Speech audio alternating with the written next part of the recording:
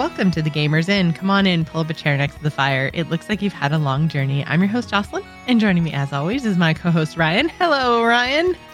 Sonic 2! Happening. It's like, are we going to do any small talk or any transition or anything of the... Nope, just it's Sonic time and Ryan is here for it. It finally happened, you guys. So thanks to some amazing donors in last year's Extra Life campaign. First of all, apologies. It took so long to get to it. I think we both forgot, but we had a goal in a milestone in our Extra Life campaign last year that was to make me watch Sonic 2 and do commentary. But we put it out to the Discord today, and basically you guys said podcast episode trumps commentary, which I think was the right decision personally. I know Ryan and I have both done commentary in the past, but I don't know. I just feel like it's my first time watching the movie, so like no one wants to hear that. I had some snarky comments for sure, but I don't know. I just feel like most of it would have been just like quiet, dead air. So I feel like talking about our thoughts about the movie and doing kind of like a pseudo review is probably better. So you guys in the Discord agreed, so that's why we are doing a Sonic 2 review as part of our episode today. So I watched Sonic 2. Thanks, guys. Extra Life is a wonderful thing. It brings magic to many Children's Miracle Network hospitals around the world, but also has Jocelyn watching movies she doesn't want to watch, which is like makes for great content. I will say that Sonic 2 I think was better than Sonic 1, and I think that maybe it's like it's not necessarily right up there with the Mario movie, but like I think it was decent. That's probably the best that you're gonna get out of me. Like it had some bits that I wish were not in it, but at the same time, like I think it did a better job than the first movie, in my opinion. Yeah. Well, I mean, it is a 2-hour film, which I mean is about a half hour. Long. It's a half hour longer than it needs to be. Like, let's be honest. Like when you have a movie based on a property that has, to put it mildly, flimsy story. An hour and a half is a perfect amount. Yeah, and it seemed like they were trying to do some world building and like lore and stuff. But it was such a small part of the movie that I was kind of like confused by it more than anything. I'm like, either you spend time like fleshing out your world, or you just lean into the fact that you have no plot, you have no universe, just like blow things up, right? You know? And they kind of like didn't really do either one of those. They had Tails come in. Maybe we should just like, I feel like I'm just diving in. Is that okay? Yes, of course. This is your space to decipher what is Sonic 2. Decompress and okay. So like I felt like and I guess we should say like if you haven't seen Sonic 2, maybe pause this episode, go watch Sonic 2. No. We're gonna spoil the crap out of it. Do you really need to pause this and go watch Sonic 2? I mean, honestly, you could probably just listen to this and then decide, do I really need to see Sonic 2 still? Yeah, that's also fair. But yeah, like I mean, Tails just kind of shows up and is like, oh, hey, by the way, here's the universe in 45 seconds. Like, this is who this red guy is. This is where he's from. They fought the owls for some reason. Go! It's like, well, I guess it's a good thing Tails showed up to tell us what's happening. Yeah, it happened like 3 times over the course of the movie where like Tails was like Wikipedia for Sonic.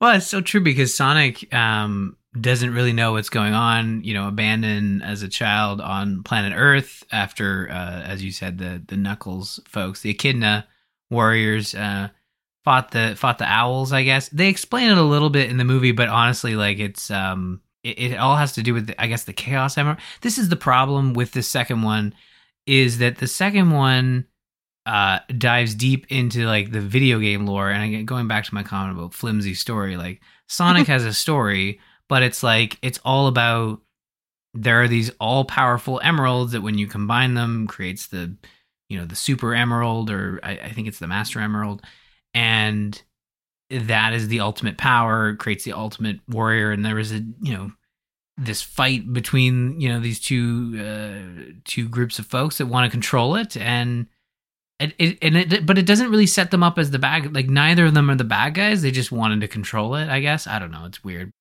Yeah, it kind of seemed like neither one of them was particularly bad. It's just that like Knuckles' side wanted to keep the emerald in its like combined all powerful state, and the owls were like, no, that's too much for one person. They should be split.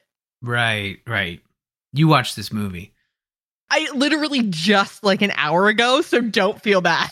This is all like very fresh for me. but yeah, anyway, that's what I gathered from the movie. But again, like the lore and the backstory and everything else like is probably about 4 to 5 minutes of the entire 2 hours. So, like it's could have maybe potentially been fleshed out more, because like I've got to say, like this movie more so than the first, and I'm gonna probably say that a lot, is basically like I don't remember like blow for blow, plot point for plot point what happened in one. I kind of have a vague recollection, but I've tried to forget it as much as I possibly could.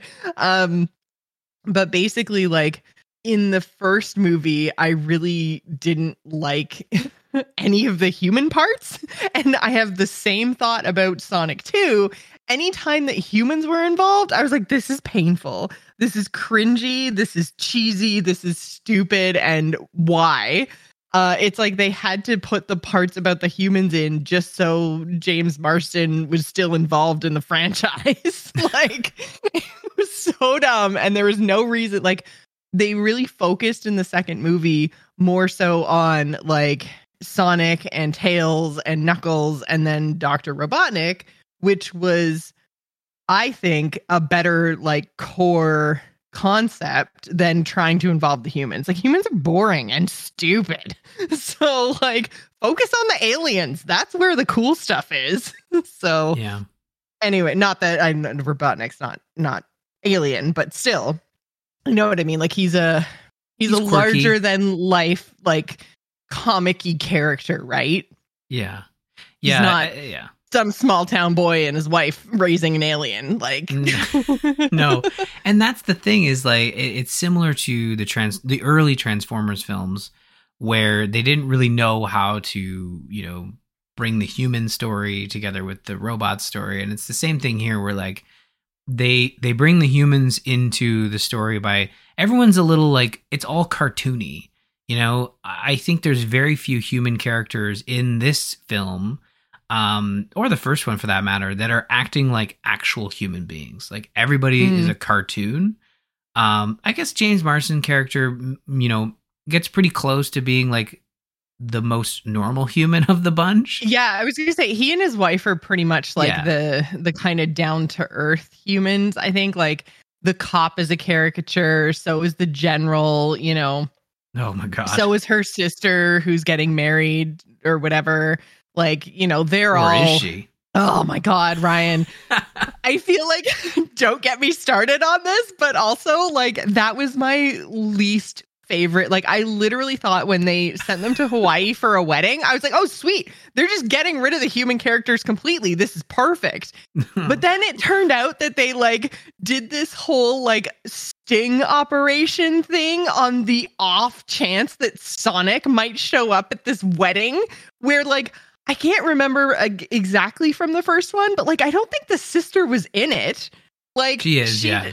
Oh, is she? Okay. I was like, does she even know about Sonic? Like, why would Sonic show up at the wedding in Hawaii?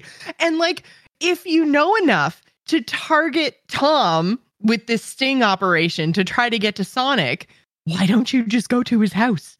Like, such a waste of resources and time, like tricking this poor woman into marrying one of your agents. Like, why? Why not just go to this stupid small town, knock on his door, and be like, "We're gonna take the alien now. Okay, thanks, bye." Well, I mean, it's a Why, documentary, Ryan? really. You know, when it comes to out of control government spending, this is exactly the problem. It just like it made me so mad, so mad. I get, Like, yeah. what the fuck was the plan? If there hadn't have been this like crazy emergency, right? Because basically that's what happens is he's like snowboarding down this mountain and being chased by bad guys in an avalanche. And he's like, Dad, you have to save me. I need an out. I dropped all my rings, which who keeps rings in a little pouch like that? Like how is that secure? That's a whole other thing. But like, Why do you think he drops all his rings when he gets hit? It's because he stores them in the bag. It's a video game so thing. bad. It's so bad. Anyways, like, so he doesn't have his rings. He needs his dad's help. But like, the government didn't know that was going to happen. Like, or did they? What was the plan? Would they just have gone through with the wedding and been like, okay, I guess you live with her now. Hopefully the blue guy shows up. Shrug. Well, at that point, Ridiculous. You're deep undercover, right? So ridiculous. Yeah, it's ridiculous. Did you catch the name of the organization? Yes. Okay. Which at least they eye rolled it in the movie as well. Yeah. But did you notice that none of them carry? So the organization is called Gun, but none of them carry guns. None guns. of them have guns. Yeah, this they is have a kids tasers. movie. Yeah. There are no guns in the film. It is an actual organization from the games. From the games. From the games. You were talking and I didn't want to interrupt you. Do you mean IRL? There's some government organization called Gun. Well, I mean, I'm sure there is like some subcommittee, but no, in the video games, I guess, there is an organization. I had no idea. This is the stuff you learn when you're looking into a film after it comes out. It's like, I want to learn more about the lore of Sonic the Hedgehog 2. And the Gun organization is like a government organization in the video games. But yeah, like there's a lot of like the human element, the earth elements, like that wasn't something that really existed in probably the Sonic games that a lot of folks our age play, which are the Genesis games. They didn't really introduce all this like earth connection and multi-universes until the adventure titles that came out on the Dreamcast. And then it just kind of went from there. And like a lot of the cartoons kind of pull from that era.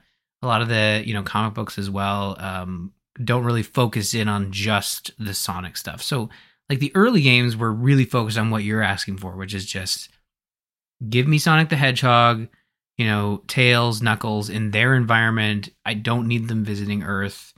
And like, man, we're not even going to get that with the Knuckles TV show because they announced a bunch of human characters that'll be in the show.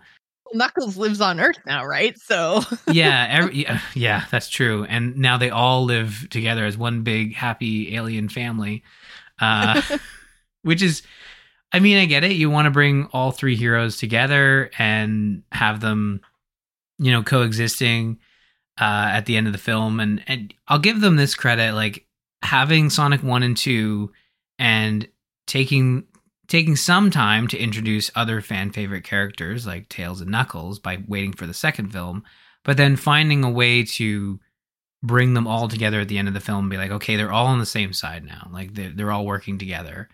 I just hope that like with future films, they don't like, oh, we made it work here. Now let's introduce like all the extra characters. Cause there are like 25 different Sonic characters they could bring in. Oh yeah. Yeah. There are many. And after Knuckles, like, I guess maybe you could say Amy the Hedgehog would probably be like a character you could bring in without, breaking the plot too much. But like after that, a lot of those characters are really like C tier Sonic characters. Yeah, they're reaching. Yeah.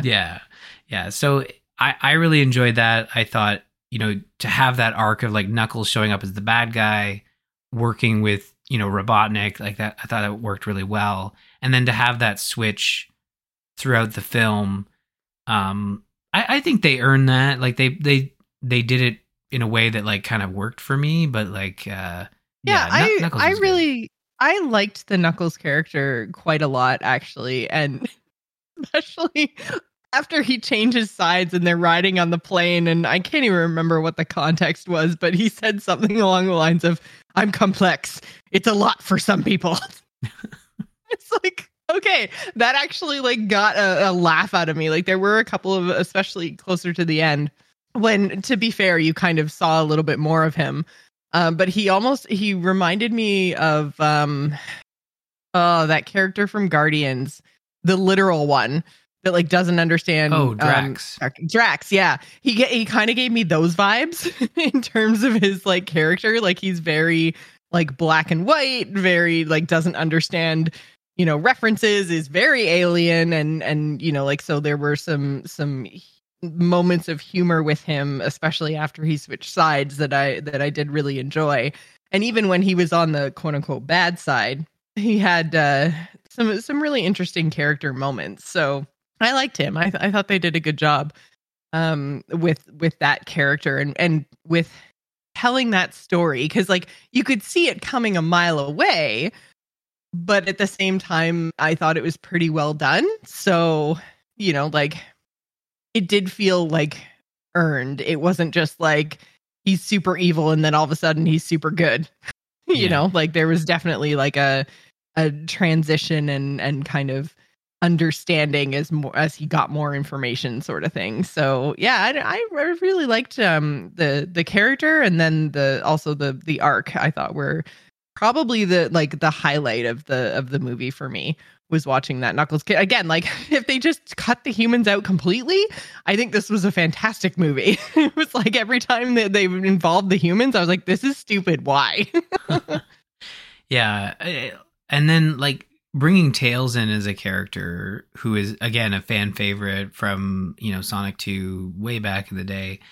I think they skipped that whole fish out of water thing by having him be and he is a techie character in the lore of the games. So him being techie, him being knowledgeable, learning as much as he can about Sonic and Earth and all that. You don't have two characters that don't know what's going on. You just have Knuckles, who's kind of aloof. Tails is annoyingly knowledgeable, but not so much that like you begrudge every time he shows up. How did you feel? This is just reminding me. There's a specific moment where Sonic and Tails are adventuring off on their own for the first time, and they end up in I think it's either Siberia or in a very cold climate. Siberia. Siberia. Yeah. What did you think of the dance off? Did that make you want to stop? Oh my God. I was actually going to ask you about this because like this is not the first movie I've seen in the last few years that has used dance fighting.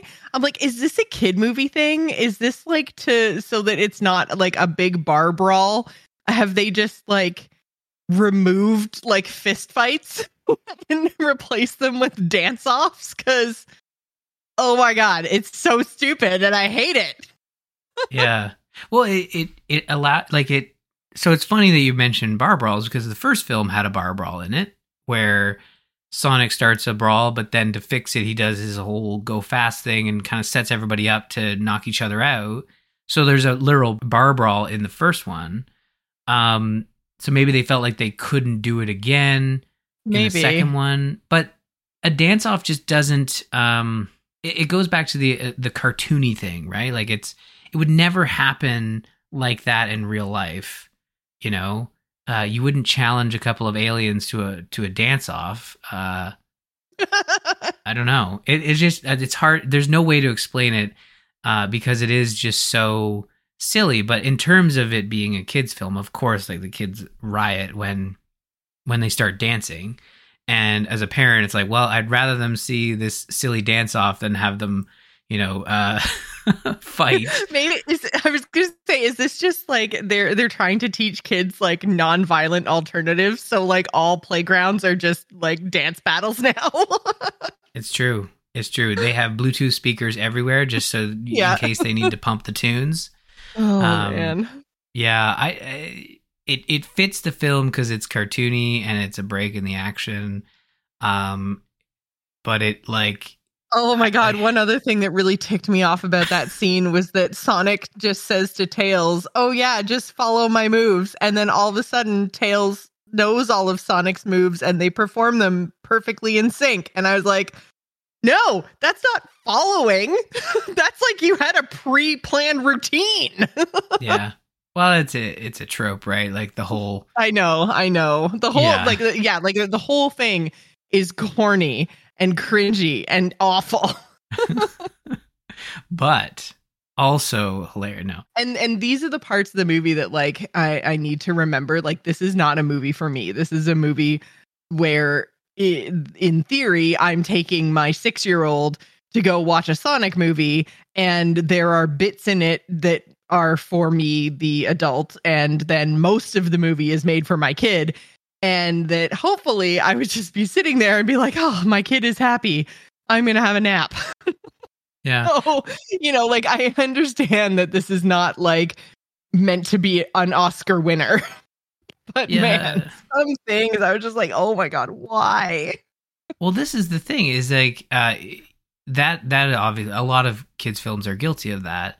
But I think the Mario movie was a really good proof of you don't need to stoop to that level to be like, okay, we need a clearly designed for kids moment here, and the adults are just gonna, have to sit and watch, check out. Yeah. The Mario movie didn't really have anything like that. It was kind of mostly even across the board. It was still like a movie for kids, but the Sonic films are very. The second one's more guilty of it than what I can remember. The first one of like, this is a moment for the kids, and if the adults don't like dance offs, then I guess they're not going to like this segment. But you can make a movie that's geared toward kids and not have to create like a clearly silly moment. Like a movie we saw like a couple years ago was we saw the Paw Patrol movie, which again is based on a kids TV show. But like in watching that movie in the theaters with the kids, like it didn't feel like there were extended moments where it's like, okay, this is the break moment for your kids. Like it was still a kids movie, but it didn't dumb it down in a way that was like, yeah, you're gonna hate yourself for the next 5 minutes as an adult, And we're talking about Paw Patrol. So like the Sonic 2 film does it. I don't know. Like that was a weak moment for me, like that, the dance off, but like it was entertaining, and it was shorter than, they didn't extend it too. It went a little long, but it didn't extend it too much, but the kids loved it. I think it's more so like in the context of the greater movie, how, like we've said 2 or 3 times now that 2 hours is too long. Yeah. And it's like, so if you know that you have a movie that's too long, like what could you cut? Dance battle. Number one thing, could have cut it. Yeah, you did. It really just, look, if we're aiming for believability, like you cut the dance battle out. And you're like, if you're cool with aliens and all that and secret government organizations, like the plot thread of the secret agent wedding and the dance off, you could probably save yourself a half hour and have the same plot. I like, exactly. Or same beginning, middle, end. So it's it's bananas. But I mean, like, we haven't talked a lot about Robotnik, but like Jim Carrey continues to be probably the best part of these movies, hands down. Yeah, I think he did a really good job. Like he was very consistent with his performance in the first movie, which I think I probably mentioned at the time was my favorite part. I think that like he was still great in this movie. There were some moments and some lines that I was just like, okay, could have done without, but overall, like he, I think did a pretty good job. Like he as an actor did a great job. I think the writing for him was decent. Again, like remembering we're in a kids movie, but like one thing that like, well, a couple of things that kind of bugged me just about the writing in general was that like there were so many like really lame and really like I thought outdated, like out of touch kind of jokes. Like there was one that I remember from the police officer who's like, supposed to be like living with his mom or something, and he makes a joke about how he wants girls to come over other than his mom. And then there was another joke by like the secret government agency at one point calling the local police officers idiots. And like it's a lot of like jokes that you've heard 100 times before that weren't funny the first time. So like, why are we still saying them? So there was that. Is I was just like, some of these characters with some of their jokes were just like really bad. Like, not just like, okay, that joke's not funny, but like actually like actively unfunny. And then also the amount of movie references was great. Like the amount of either like references to movies or references to like actors and stuff. Like there was a Fast and Furious reference. There was during the dance off, I think there was a reference about Channing Tatum, and I don't remember. Is he Magic Mike? Or... Yes, he is Magic Mike. Okay, yeah. And I was just like, yeah. So I was like, I can't remember if like what movie exactly they were referencing, but I remember the Channing Tatum reference. Because like Sonic says something like Channing Tatum makes this look so easy, and I'm like, but there was like there had to be like 10 or 15 like other movie, like it felt like product placement for Paramount at that point. And I was just like they were really out of place. And I don't know if that's like some part of Sonic's character that I don't remember or something, because again, like I don't remember what happened in the first movie to that level of detail. So like, does he spend a lot of time watching movies to like learn about Earth or something? Like it just felt those things, like these outdated jokes and these like movie product placement bits felt really, really out of place to me.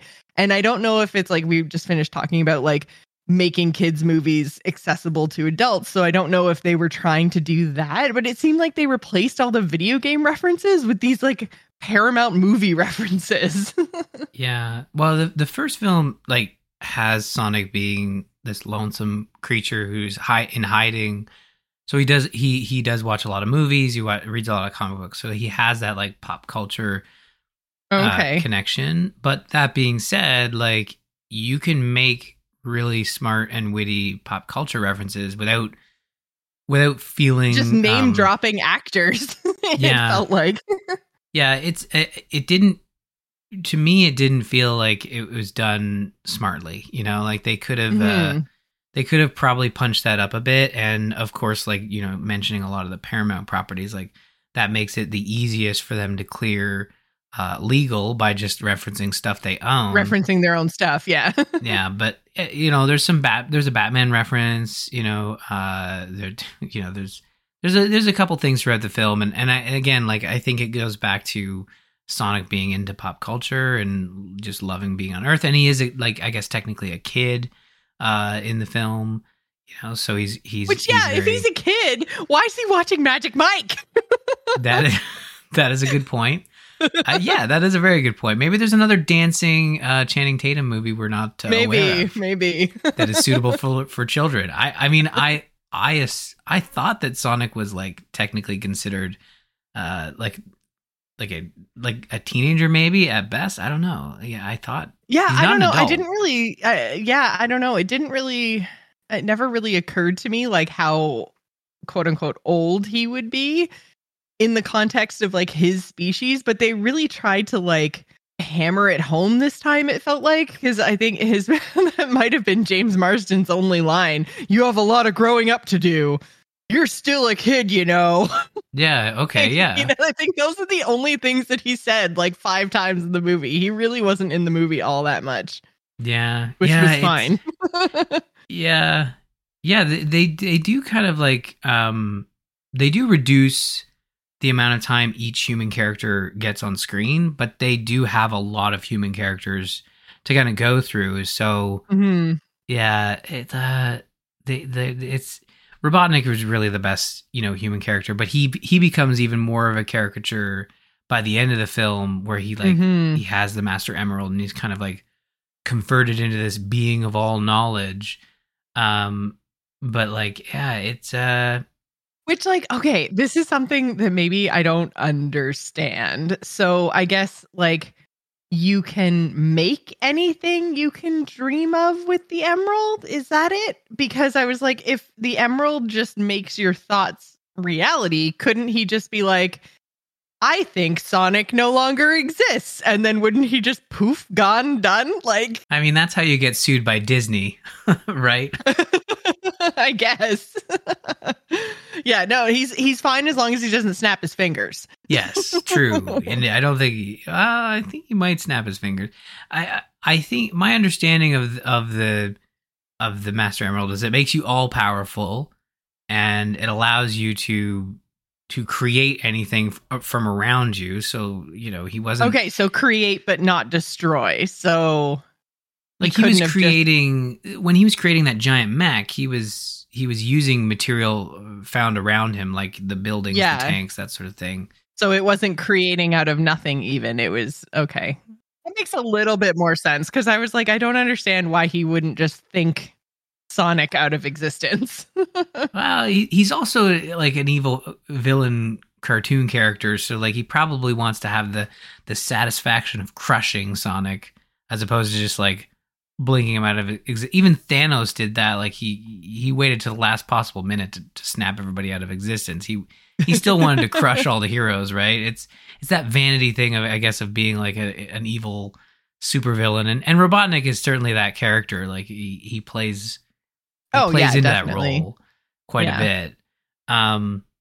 But yeah, like and then when we get to the ending of the film and they fight, like you were joking pre-show, like you paused it. Oh, the final battle. So there must be only 10 minutes left. There was like a half hour of this clodding around in a giant robot. Yeah. But it does give us that classic moment of them in the plane with Tails and stuff, and Knuckles as they approach the giant Robotnik robot. Like there was a lot of video game references, like from the Sonic franchise in that final moment. Robotnik finally having like a giant Robotnik classic robot. Sonic, Tails, and Knuckles coming in on the plane. Like the biplane is like a classic Sonic visual as well. So they leaned into it a lot there at the end, and which I think was really, really well done, because to me, as someone who's not really familiar with the Sonic games, like as you're kind of pointing out the references, I'm like, oh, okay, yeah, like I can vaguely remember like the biplane from like just existing in pop culture, right? Like, so, like, but at the same time, it didn't feel as like heavy-handed as the first one. Like there were moments in the first one that felt much more like recreated scenes out of a video game, shoehorned in sort of thing. And I didn't get that with this one at all. Like you mentioned the dropping of the rings and the biplane and the giant robot, and like none of it felt out of place in the second movie the way that I felt like way more obvious in the first movie. Like they were hitting you over the head with it, and this time felt a little more subtle. Like it felt like it belonged. So I think they did a better job in 2 than 1 in that way. Mm-hmm. Yeah, and they even did it with the marketing. I remember when it launched, the movie, they recreated the classic Sonic 2 box art, but with the characters in the movie, and it was like made by the studio. And again, I love this era we're in. Whether you think video game movies are crap or not, the era we're in right now is we have video game enthusiasts making video game movies. And I think like you started to see that change, I think, unfortunately, right after the Warcraft film, where the Warcraft film was still like studios being studios, even though Duncan Jones was a big fan of World of Warcraft. And Blizzard obviously was involved, but you still had those studios in there kind of messing about. You should just like give it to Henry Cavill and just be like, hey, make a good Warcraft movie. Make it about Arthas. You can be Arthas. Let's go. But I think, the Warcraft movie had all kinds of problems, including even just the story they chose to tell. Like, yeah. But anyways, that's a whole other conversation. It is, yeah. And I think everything's going to come back around. Like, we'll get another one of those, and it'll get a fair shot that time. Like, I think we are in an era where video game movies are being made by the creators and the fans of video games. And sometimes it does result in some duds, and sometimes it results in some in some really fun, accurate films. But if Mortal Kombat can get a second shot and make a decent follow up, like that Mortal Kombat film was pretty good, like for a video game movie. I liked it. I enjoyed it.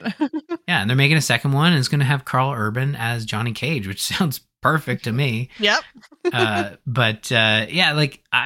It is also a thing where like studios are still interested in like making giant franchises out of everything they possibly can. Yeah. So we're seeing that with Sonic now. Like there is like everyone's got to have content. Like they all have streaming services. Paramount Plus is coming and knocking, and they want a Knuckles TV show. Like, what does that do to the franchise? Like, if that fails, like, do the movies continue? And the movies have been decent. Well, the movies have done really well, right? Like, yes, all of my gripes aside, like they've made a lot of money. They're popular with kids. Like, yeah. So while Sonic is one of those things about Sonic is like the games do okay, but all of Sonic's other stuff, comics, TV shows, merchandise, merch, yeah. It just it makes bank. Like that is probably the main reason Sega is able to be like a publishing company and make countless Sonic games that are not so great, because they are just funded by the sheer magnitude of money coming in from just the Sonic IP, and that's what Nintendo's trying to do with their IP now. Like they're making great games, but like they're looking to also make more money from theme parks and movies and such. But like, at the end, to get back to Sonic, at the end of the film, you get the big battle. Sonic dies, but then he has the Master Emerald so he becomes Super Sonic, which again is right from the video games. And then Robotnik dies. Like he has that video Question game mark? Yeah, that video game villain classic, like he's dead, but we didn't find the body. Oh, well, that means he's going to be back at some point. But there is that like real world issue of Jim Carrey saying after this film he was retiring. So whether he comes back, they are filming Sonic 3. There's no telling as to whether, Robotnik is there. Robotnik is the big bad, but I feel like you could probably find another big bad to throw in there. You don't need Robotnik, but I am going to miss Jim Carrey's Robotnik if they don't bring him back for the third one. Yeah, and I mean, we'll talk about the post-credit scene in a couple minutes, but I did want to talk about that final battle a little bit, particularly the point you just highlighted where he goes like into super ultra glowy mode. Because like, so then this is another time where like, why are the humans even there? But anyways, like, so Sonic and his parents almost get crushed under the giant robot before Sonic like goes super powerful and lifts the foot up and stuff. But like part of the Sonic character arc through the movie was supposed to be like him maturing and growing into the role of a hero and understanding the difference between like selfish motivations and, actually trying to help others. But then like he got pretty reckless with his parents. Like he didn't try to make sure they were safe at all. He like fires himself through the foot of the giant robot, which like physics says that foot would have just gone right back down where it came from. Like Sonic went straight up through it. So like Sonic's parents should be dead. Like he didn't try to get them out of the way at all. Well, and then he just like zips around and is like pulling parts off the robot and they're all falling to the ground. The head of the robot falls off onto the ground where his parents are. I'm like, damn, Sonic, that's just cold. Well, yeah, and that's the other thing too, is like that's a classic movie issue where it happened with Man of Steel, right? Where he's having the giant fight in town. And a lot of films after that would include a line like, oh, and S.H.I.E.L.D. was busy evacuating everybody for the last hour, so now we're all good to drop this what was it? It was a giant island or something down on the ground, and it was, we moved everybody, so it's okay. And Sonic, like the Man of Steel, can move very fast as Super Sonic. all they needed to have was a quick scene of him. Like, wait, he can Zipping move his fast no parents matter out the what. way, yeah. You know, he doesn't need to be supersonic to move fast. He can just like move them out of the way. So that's an issue, just in the sense of like a lot of films, for some reason, fall into this trap that just seems so easy to get themselves out of from, you know, outside looking in. But then going back to my comment of like, no, the Master Emerald gives you the ability to create from what's around you. He creates like, doesn't he creates a chili dog storm where just chili dogs are falling from the sky. So like my point is null and void at that point. Like he is not creating chili dogs from the atmosphere. Trees. Yeah. So yeah, and I mean that kind of like to kind of expand on that point a little bit. I found like the powers of the characters and their like ability to sustain damage quite confusing, because like right at the beginning when we meet Knuckles, he has that like first initial kind of fight with Sonic. It like fight, air quotes. It's not really a fight as much as Sonic getting his butt kicked, as you know, most first encounters go when you have a new villain on the scene. Is your hero has to get his butt handed to him. That's just, you know, the trope. But anyways, like they have this little fight scuffle thing, and like Knuckles literally like catches Sonic in his spinny blue I'm super fast ball, catches him in midair, and he's just like holding him there. Like, but then he gets hit by a car and doesn't get up. Like, I found it. And then like the same thing with Sonic is like, he's like sometimes seems like he can, you know, run into, around, through anything, but then like he's unable to recover after falling down on the bridge, and then like he's super slow and hurt, but then all of a sudden not anymore. Like just the powers of the characters I found very confusing. And same, but even Tails, it was like, you know, like he got hit or whatever, and then he was down for the count, and Sonic was like, oh my god, he needs a doctor or a vet or anybody. But then he's totally fine a couple of scenes later, even though nothing has happened. Like I found that it was really hard to keep track of like when the characters were in like actual real danger versus like things that they should be able to shrug off. Does that make sense? Yeah.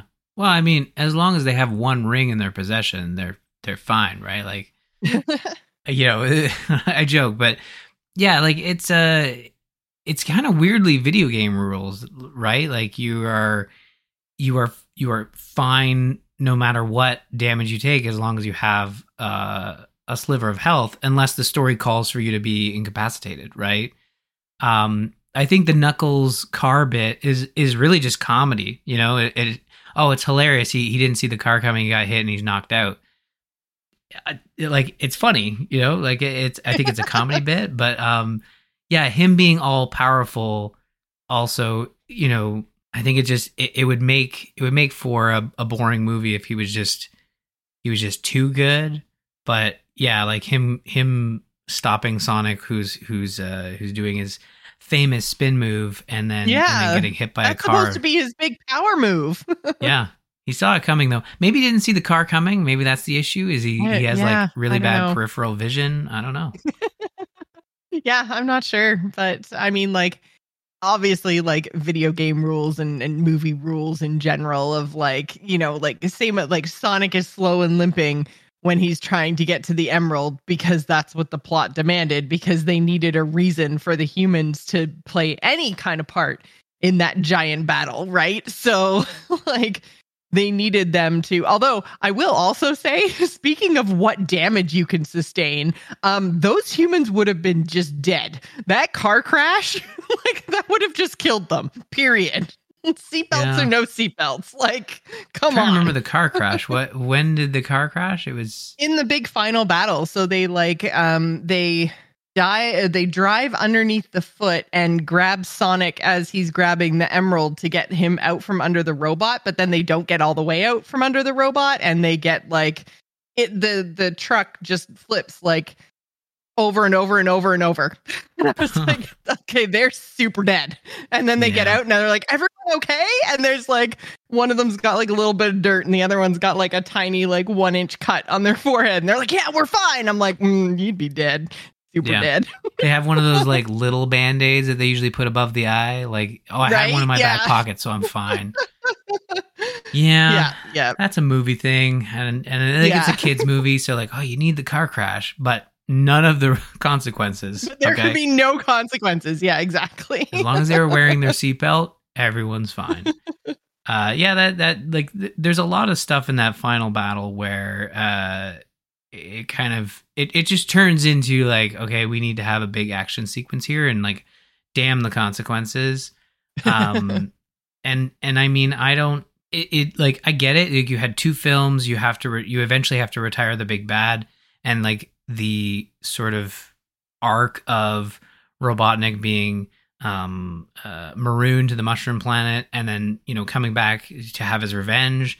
Like, that works really well with the video game, and retiring him, like not killing him off, but having him sort of disappear into the background for a little bit. I think that works really well for the plot, because I think if you did like a Sonic 3 and Robotnik was the bad guy again, it'd be pretty tired, but it gives you the opportunity to be like, bring him back.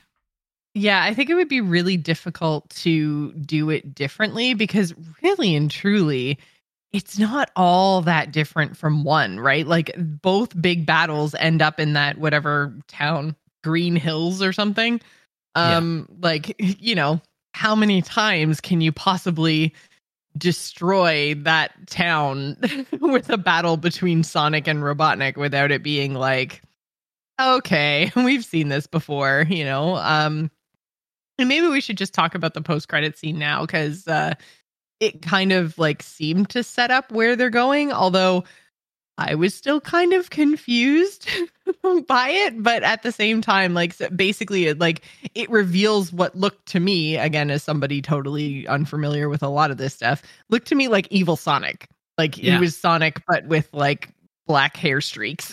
Oh, maybe it's emo Sonic. Maybe he's just like super sad all the time. Well, you had the E right. It's edgy Sonic. Oh, edgy Sonic. Okay. Yeah, that is classic Sonic villain Shadow the Hedgehog, who was introduced in Sonic Adventure 2. They did drop the Shadow name. Yeah. Yeah. He opens his eyes all menacingly at the end of the film. Yeah. Well, here's the thing. So this is a weird one. Like, the lore behind Shadow, and I'm not going to admit that I have this completely right. I did not look it up before the show, which is probably not giving me any bonus points for how I'm about to explain this, because it's super probably nerdy here. But so, and I actually adjust my glasses as I said that. So Shadow the Hedgehog is a clone of, and this is where I'm fuzzy. I think he's a clone of Sonic, but created by Robotnik's grandfather in the 40s, for some reason, to do with his dying daughter, maybe. And then Shadow's evil because the daughter dies, and Shadow's angry, right? And then the grandfather also dies, and then Shadow comes back and wants to kill Sonic. I don't know how that all lines up in the timeline. Like, it doesn't even make sense in the video game, to be honest. So in the movies... Yeah, and in the movie, like, so in the post-credit scene, it said something about, like, when they thought Robotnik was dead and they were, like, clearing out all their files, they found a black site. Mm-hmm. And that's where they found Shadow. And I'm like, okay, wait. So did Robotnik make him? Did the military make him? Like, it was really confusing, because at the beginning of the cutscene, the post-credit scene, they made it sound like Robotnik was responsible for the creation of this Shadow character.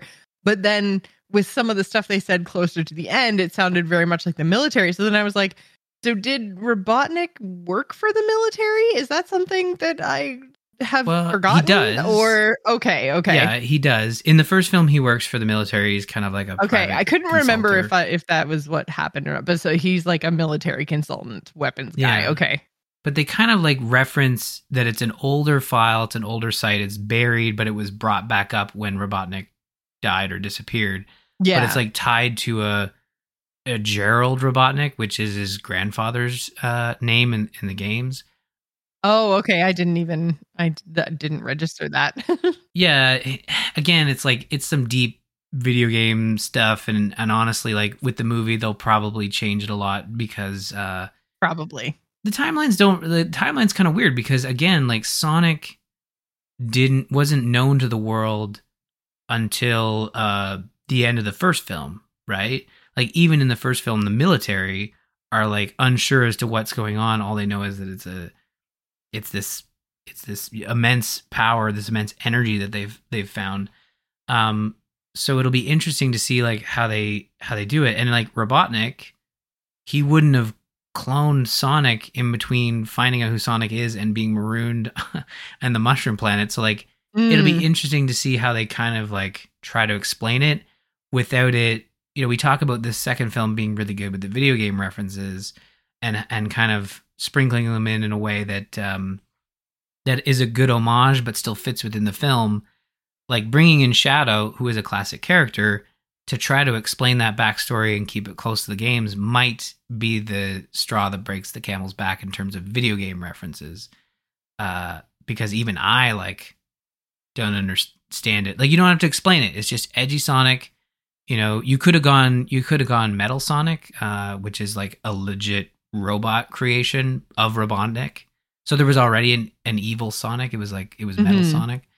So they didn't go that route either. Although maybe they could do, you know, the Godzilla thing where you have Mecha Godzilla and Godzilla and I don't know. OG Godzilla. yeah, they did that with the recent film. So, well, spoilers, I guess. But yeah. Anyways, I don't know. Like Sonic 3, we'll see what happens. But Shadow's in it.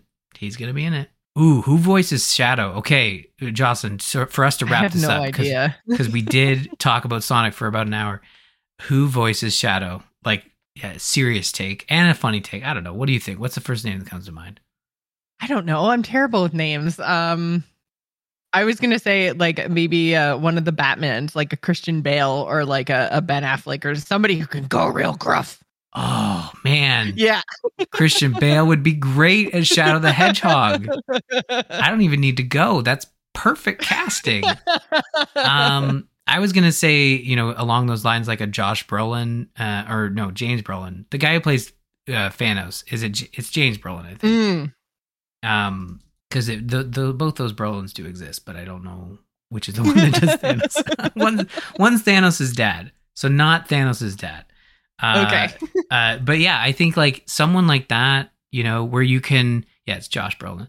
So where you can have some fun with it, they have some comedic chops and they're able to have fun with it, like Idris Elba did, but still have that like serious voice attached to it. I still think Christian Bale is a really good one and would be funny. Well, especially with like the Batman references in the movie, right? Like, yes, yeah. Okay, well, you know what? When they announce it, if it's not Christian Bale, it's gonna be fucking Pratt. Is who it's gonna be. No, I mean, Shadow the Hedgehog does have like that gravelly sort of what you're picturing is like the Christian Bale, the Josh Brolin. That's exactly the way he sounds. Yeah, I mean, if it is Chris Pratt, like he'd have to do a voice this time. You'd have to, Chris Pratt. Like there's no way around it. You'd actually have to do a voice. You'd have to figure it out and not just do the Pratt, you know? So yeah. You watched Sonic 2. You did it, Jocelyn. You made it through it. Yeah, I think that's it. I did it. I hope you guys are happy. Sounds like a threat. Vaguely, yeah. Well, because I know what's coming in 2024 whenever Sonic 3 comes out is they're going to make me watch it again for the kids.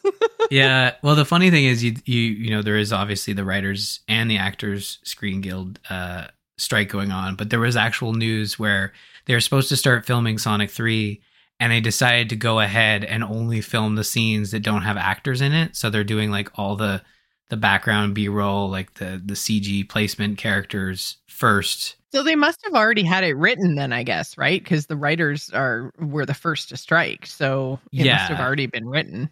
They probably fast-tracked the script, to be honest. But yeah, in terms of filming, they are not letting that slow them down. I think the Sonic 3 releases December 2024 if it sticks to its date. So yeah, 2024 is going to be busy for Sonic, I think. Yay. At least you don't have to worry about a Mario movie coming anytime soon. Like, they will make another one, don't get me wrong, but oh yeah, they definitely will. They're going to take their time. Yeah. But I mean, like I said, I did like the second one better than the first one. It was a little bit too long and there was some stuff that could be cut, but I thought overall it was pretty entertaining. So yeah, I mean, yeah, good job, Sonic. You one-upped your previous entry, so you get a thumbs mostly up. Not two thumbs. One thumb, okay. Well, Sonic only puts one thumb up when he does the thumbs up pose, so I think he'd be happy with that. Sonic approves. Yeah.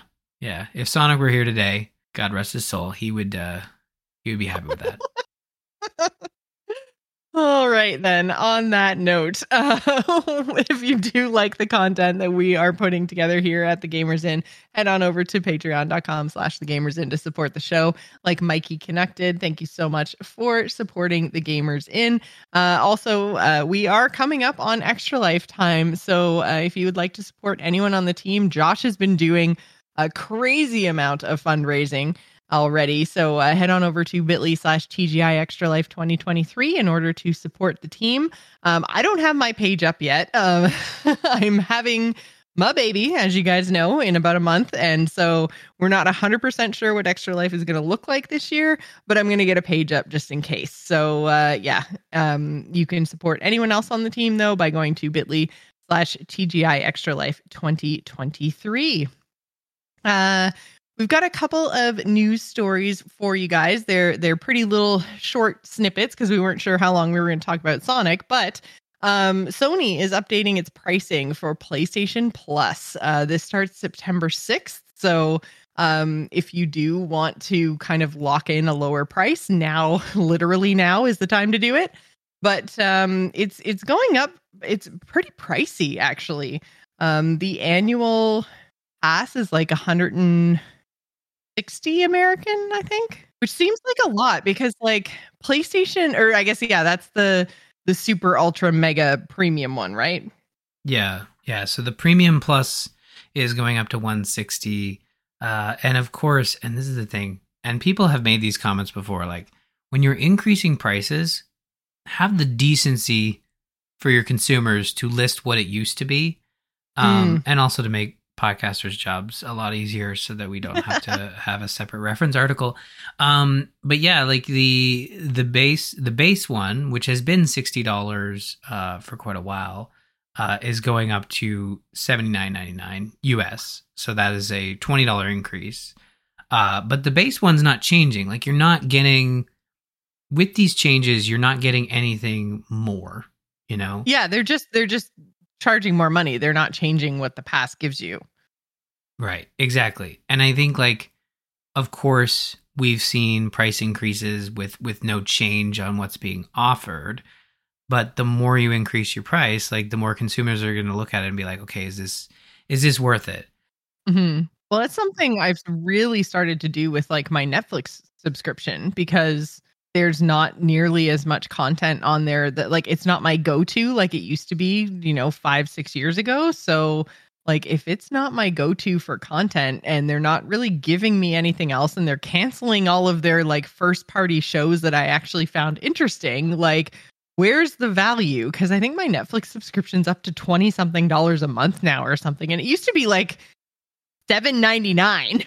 So yeah, the value just isn't really there anymore. So yeah, like, this is not, a unique to PlayStation thing, increasing subscription prices at all. And I think like a lot of the conversations, and obviously this applies to, movies and TV much more than video games, but subscription services, period.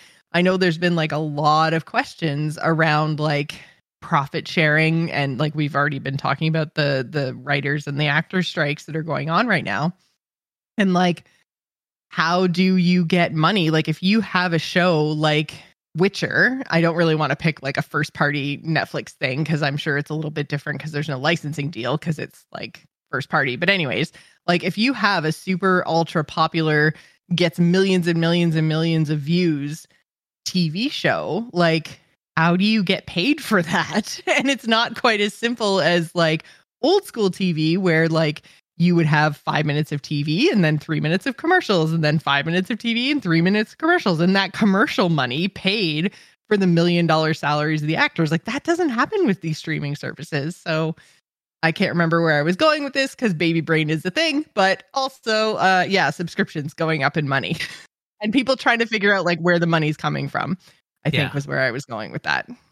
Yeah. And for these increases, you're looking at, it's a $20 increase for the base. For the middle tier, it's a $35 increase for the year. And then for the highest tier, it is a $40 increase, which is pretty insane considering I think these newer tiers have only been around for about a year. And the quality of the games being offered, like I think the price someone was saying is on par with what Game Pass Ultimate is at. And by no means are those services equal because Sony does not release their first party titles day one. And I think you need to take that into account. You know, I think that increases the value of Game Pass because it offers first party titles at launch. And I think that's where when they announced a price increase for that service, I was like, yeah, you were already getting a crazy deal. So increasing that makes sense because it was being offered at a loss. I think Sony is in this weird position where it didn't feel like they were operating at a loss when they add games like 2 years after they launch, unless they're duds in which they get released a year onto the service. So there's been talk that maybe this increase is in line with them being ready to announce more services.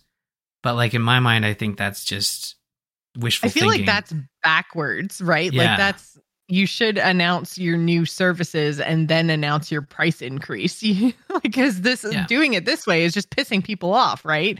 Because they're like, well, I was paying, 120. Now you want me to pay 160. Why? Yeah. And a week's notice answering. Is well, a that's bit the other bummer thing. too. This news broke like today. And it's as of September 6th. So yeah, like you've got a week to figure your shit out, which is not a ton of notice. And again, they've given us no reason for this. So, you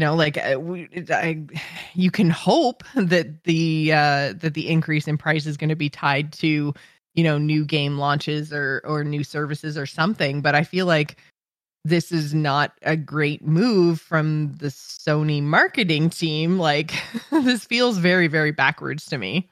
Yeah.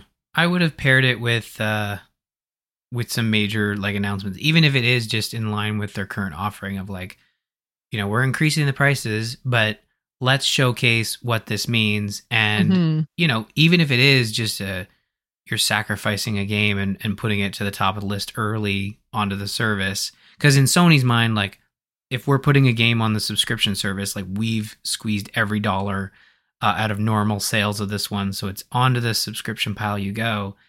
I don't personally agree with that because, again, I'm a big Game Pass supporter, but, like, it would mean a lot for you to, like, showcase the value. And I know a lot of folks are pointing to PlayStation Plus this because they did tie it with the PlayStation Plus announcement for September, which is Saints Row, the reboot of the franchise. But like that game was panned, like it was not received well at all. I'm interested in trying it, but like I'm not sitting here saying it was reviewed well at all. Like I just think it would have been a good opportunity to be like, all right, let's get a really good headlining game for September to pair with this really brutal price increase because like that's a lot of money that they're adding onto this. I could see a lot of folks being like, okay, well, I am bringing this down to the base tier and not upgrading. Like This is gonna cause their upgrades probably to fall, I'd say. Well, yeah. So like we're locked in. I can't remember when our renewal date is, but basically we're locked in for our 12-month pricing. So even though it's prices for new subscriptions is going up September 6th. So if your renewal date has to be after November 6th, for the new pricing to kick in for you. So I don't really understand that gap there. But anyways, November 6th, I'm pretty sure our renewal is after that. But anyways, like we won't be bumped up until then.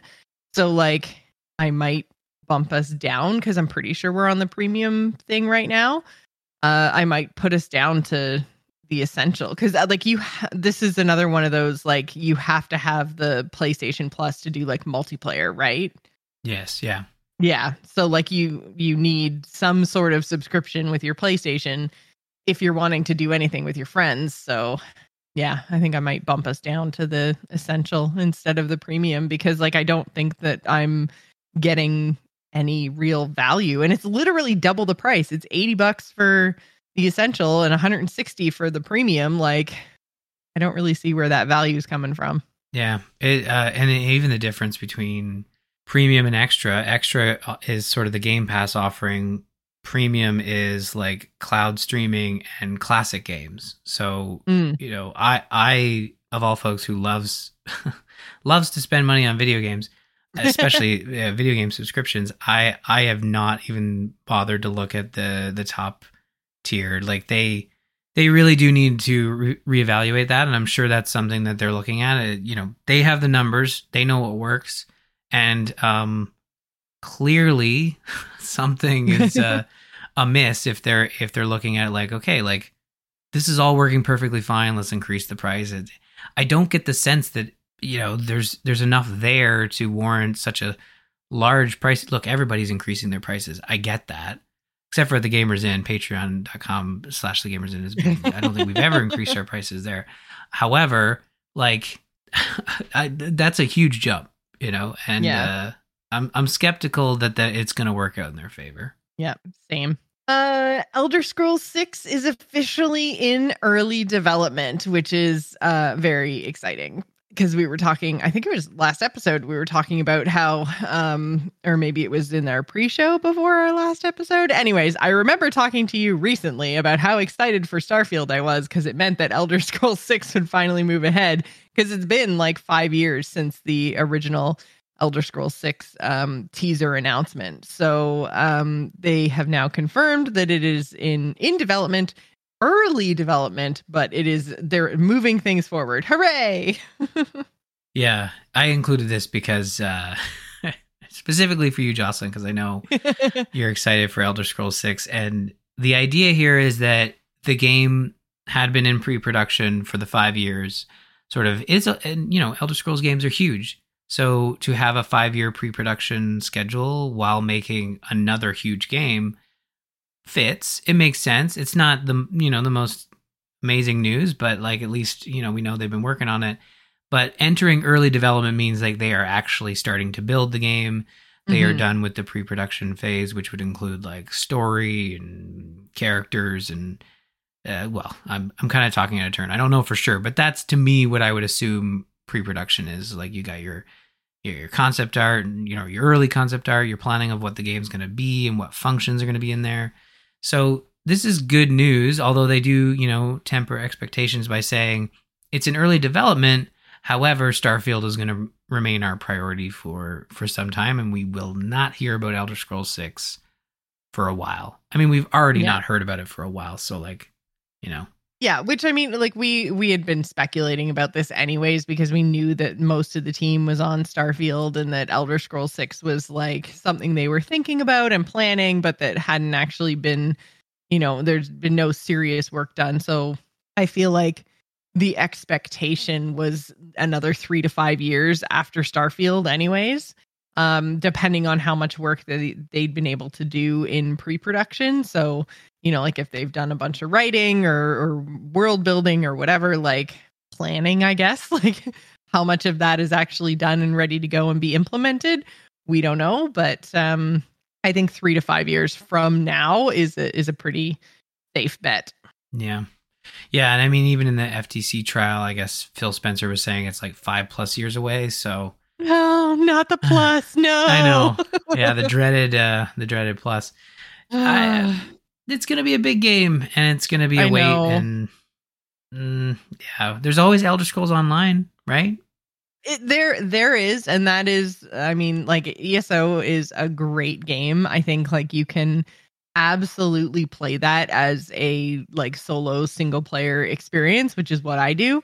Like there are, the trappings of an MMO. You can do PvP, you can do, dungeons and raids and like guilds and all that kind of stuff, or you can just ignore all of that and play the expansive questing and story that they've built. So I mean, like, that's all I do is I just go into a zone and do a bunch of questing by myself, and it's very entertaining, it's very well written, it's very well built, and it's all voice acted. And even all the out of the way side quests, everything's voice acted.